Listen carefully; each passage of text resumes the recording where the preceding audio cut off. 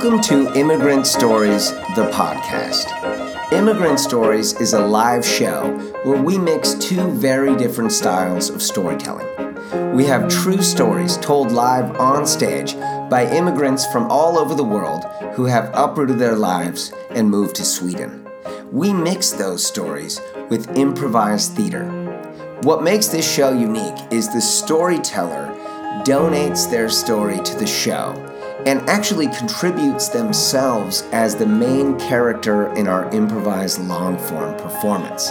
So they literally choose an actor who will play them, and when their story ends, we improvise the rest of their life.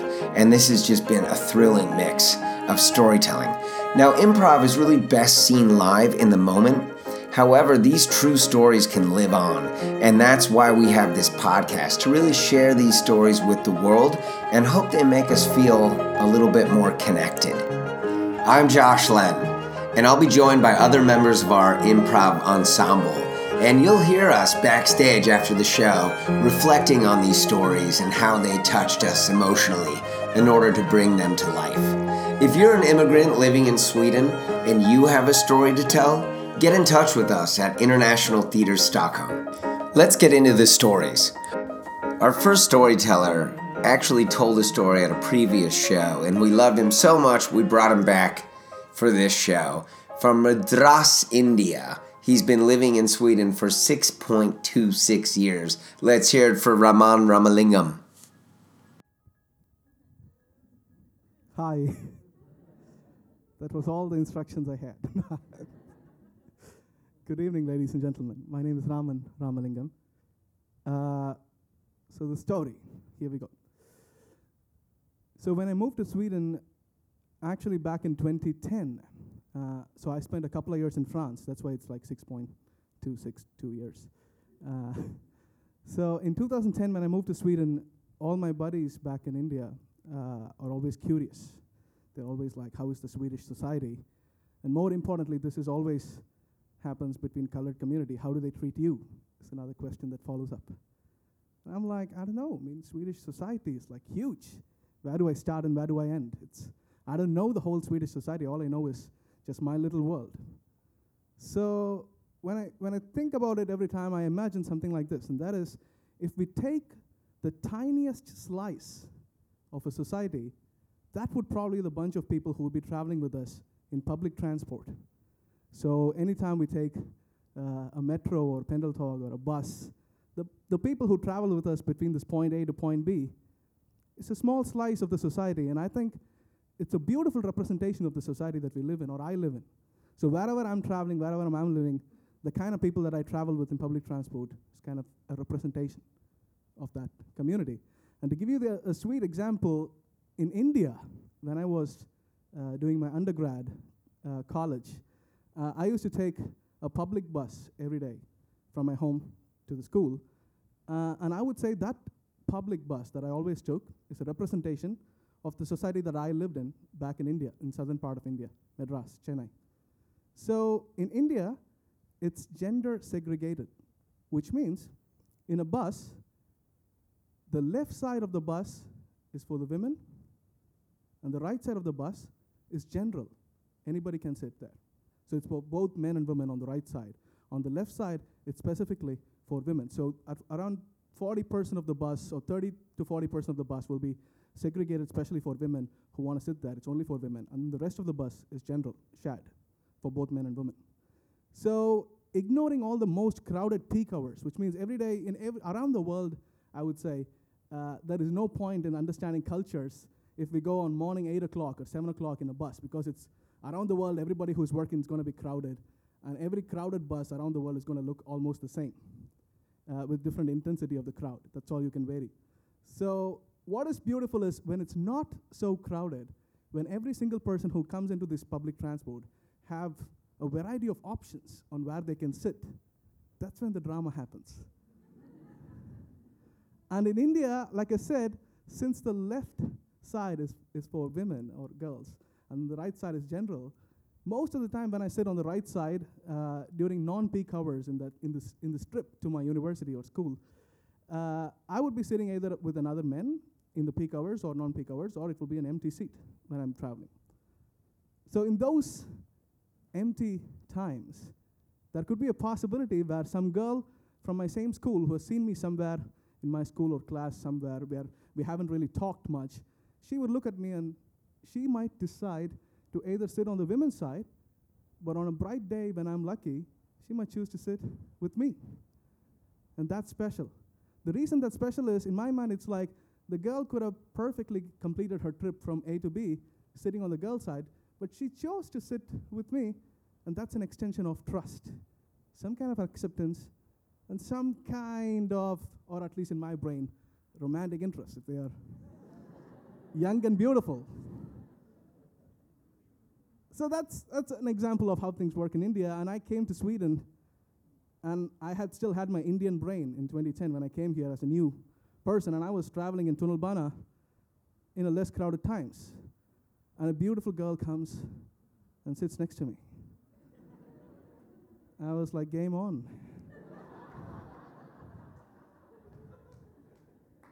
And the next step in the game is, of course, the girl makes the first move where she comes and sits next to you. As a guy, your next move is to make an eye contact and smile.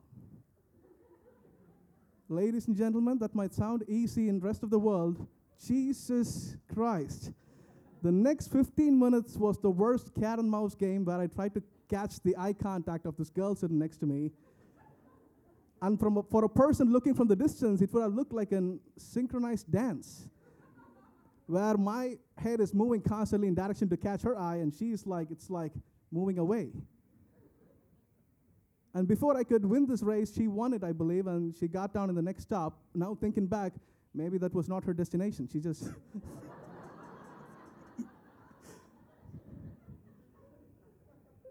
But I pretty soon learned about all the gender equality in Sweden. But still, this incident kind of opened a Pandora's box. It's like I bit the forbidden fruit, and I'm going to see everything from now on. Because the story moves in the next phase where I moved to a place called Sulsidan. So immigrants may not have known about this neighborhood. It's kind of an interesting neighborhood if you want to Google that shit. So I moved to Sulsidan, and every day from then on for the past 3 years, I take this train called Saltsjöbaden, which goes all the way from Sulsidan to a place called Henriksdal. Now, folks, this is like a 20-minute train ride, and it's predominantly white Swedish neighborhood, except one stop, which is Fisksätra, which is a diverse immigrant neighborhood. Except that single neighborhood, all the rest are super Swedish. So this 20-minute train ride every single day made me always concentrate and focus, especially on the less crowded times. So when I say less crowded times in Sweden, it's like this. So the train has all these four-seaters, right? Like 2 seats in where you sit and 2 seats opposite to you. This 4 seats is like a section. And where one person is sitting in each of these sections. That's how less crowded it is. And so from then on, everybody who gets into the train should have to choose to travel with somebody. And from this point on, I'm always observant on who choose to sit with me. And what is interesting is 50% of the time, my seat could probably be 1 or 2 seats that's always left empty. So people would choose always some other seats to sit. And remaining times in the remaining 50%, around 80% of the times, it's going to be another brother from Fisksätra. Another colored guy who comes and sits just in my seats. So as I begin to focus more on this consistently, I always think, so in this slice of society that I'm traveling with, is this the reality, that either I'm left alone to travel, or I travel with another immigrant, a colored immigrant? And that always is a question I ask, and I get anxious.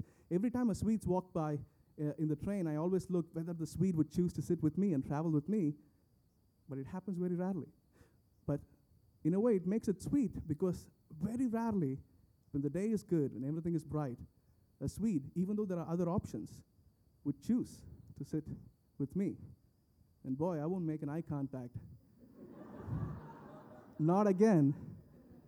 But I would turn to the window, give a smile to the world, because for me, that's 1 foot closer to society I travel with that accepts me as their co-traveler. End of story.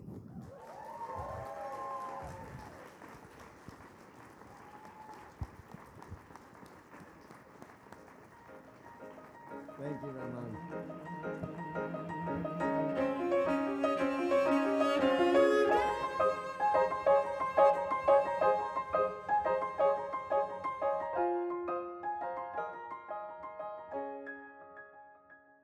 Let's get into Raman's story. Raman is so awesome. We had him come back 2 times in 3 weekends. So, his story was great. So, and you, Josh, you became Raman. He chose you again. Yeah. Yeah, he chose me twice. It was such an honor, and I mean, I was so excited. I looked at him. I'm like, you can't choose me again. And then he was like, Josh, again. I was like, yes, because it. First of all, I love the fact that he, really talked about this in an honest way, and he really paid attention. How like people who are Swedish, like white Swedes, often don't choose to sit next to him when they have options. And I think this is a brave story to tell.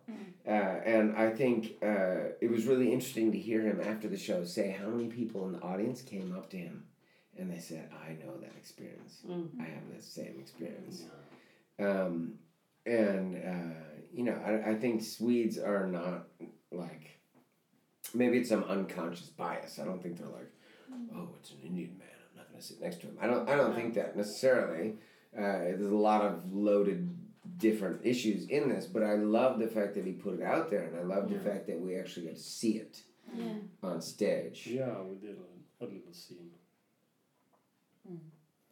Yeah, because once his story ended, for those of you who don't really understand the concept of the show or weren't there, we then play Raman and improvise his life, and we really went to this subway scene and played it. And I think, I mean, when you heard his story, you get a picture, but that first scene we did, I just was a Swedish dude who was sitting right against Raman, and immediately when I saw you as Raman, I went away. Keep searching. But when I did that, it felt even more like, oh my God, this is horrible. Yeah.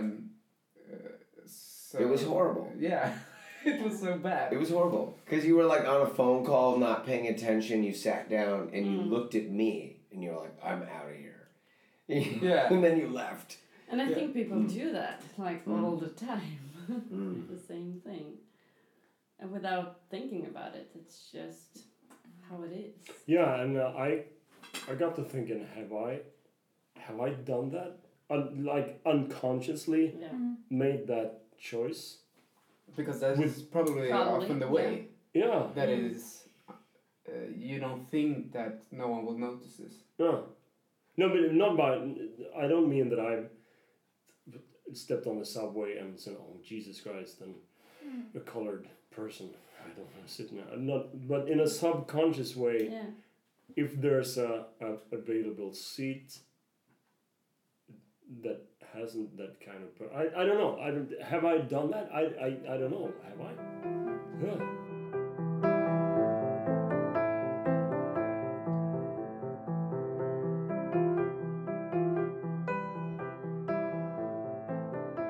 She's lived in Sweden 2 years, 1 month, and 1 week.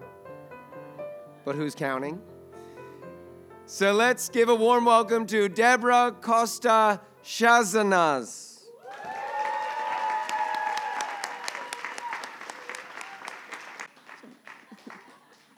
And first, I'm really happy that you said my name right. You nailed that. Okay. Yeah. So, yes, I came from Brazil, and I moved here on September, so you can see that he counted right. It's exactly plus 1 month. But I knew that I was going to move to Sweden, like maybe on July and August. So I had some time to research about Sweden. It's like, let me check. Okay, they're silent. Check. It's going to be cold. Okay, in São Paulo, it can get cold, like 13 degrees, but okay. Positive 13 degrees. That's important. Fika, remove the shoes. Like, I have everything. Okay. And also gender equality, which is, that's amazing. I shouldn't even worry about that. Like, that's good news. And gender equality comes with shared bathrooms, which I don't have a problem with that. Like, I think it's nice. Because in Brazil, it's usually you have the female bathroom and the male bathroom. Even if it's just one cabin, and if you have like 3,000 women lining up, it's don't use the male bathroom. Like, I'm from Aquarius, I don't like rules, so I use the male bathroom, and then Brazilians like, oh, what are you doing? Like, they really tell you, don't use the male bathroom. No, that's it. But in Sweden, it's not like this. So that's nice. I'm gonna fit in just right. Nobody will tell that I'm not Swedish because I have this mapped out. So then I went with some friends to do some climbing. And some friends, I'm not going to name them, but they are maybe here in the audience. Not pointing, but yeah, maybe. And then it was on December, like arrived on September here, so some months. In December, it was already cold. I had lots of clothes that I don't need to wear in Brazil, like jackets and scarves and the beanie and socks and boots. And then I went for climbing. And they said on the reception, you can go to the dressing room and leave your things there. Okay. So I saw one door, the dressing room, let's go there, and it's full of men. Like, well, Sweden, right? Okay, let's get ready. Let me. No, I'm happy to say I didn't get naked there. This I did in another occasion, but it's not the story, so. But then I'm there, and the men, they're acting weird, or like I thought maybe they're just like Sweden, yeah? So they're just staring at you and going as far from you as you can, but not really saying anything. Like they're just.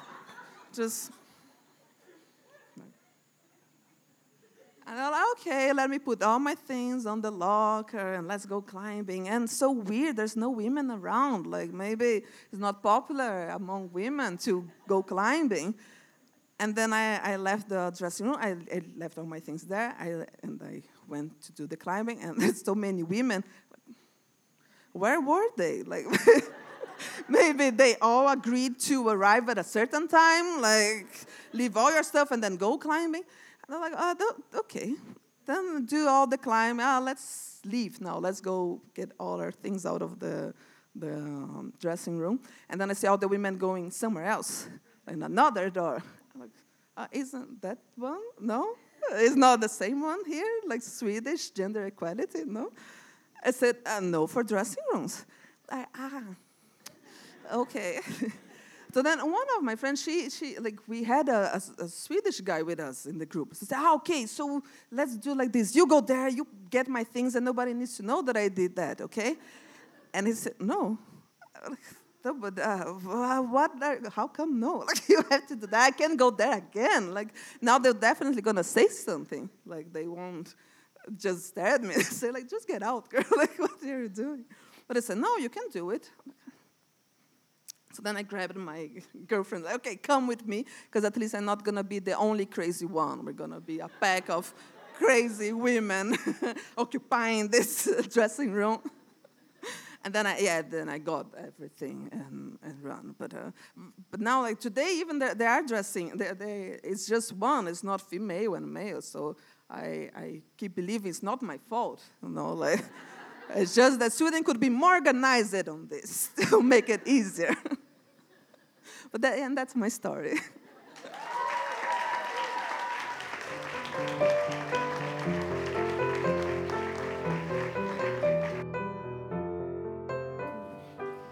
awesome. So, Katerina, Debora chose you to play her. Mm-hmm.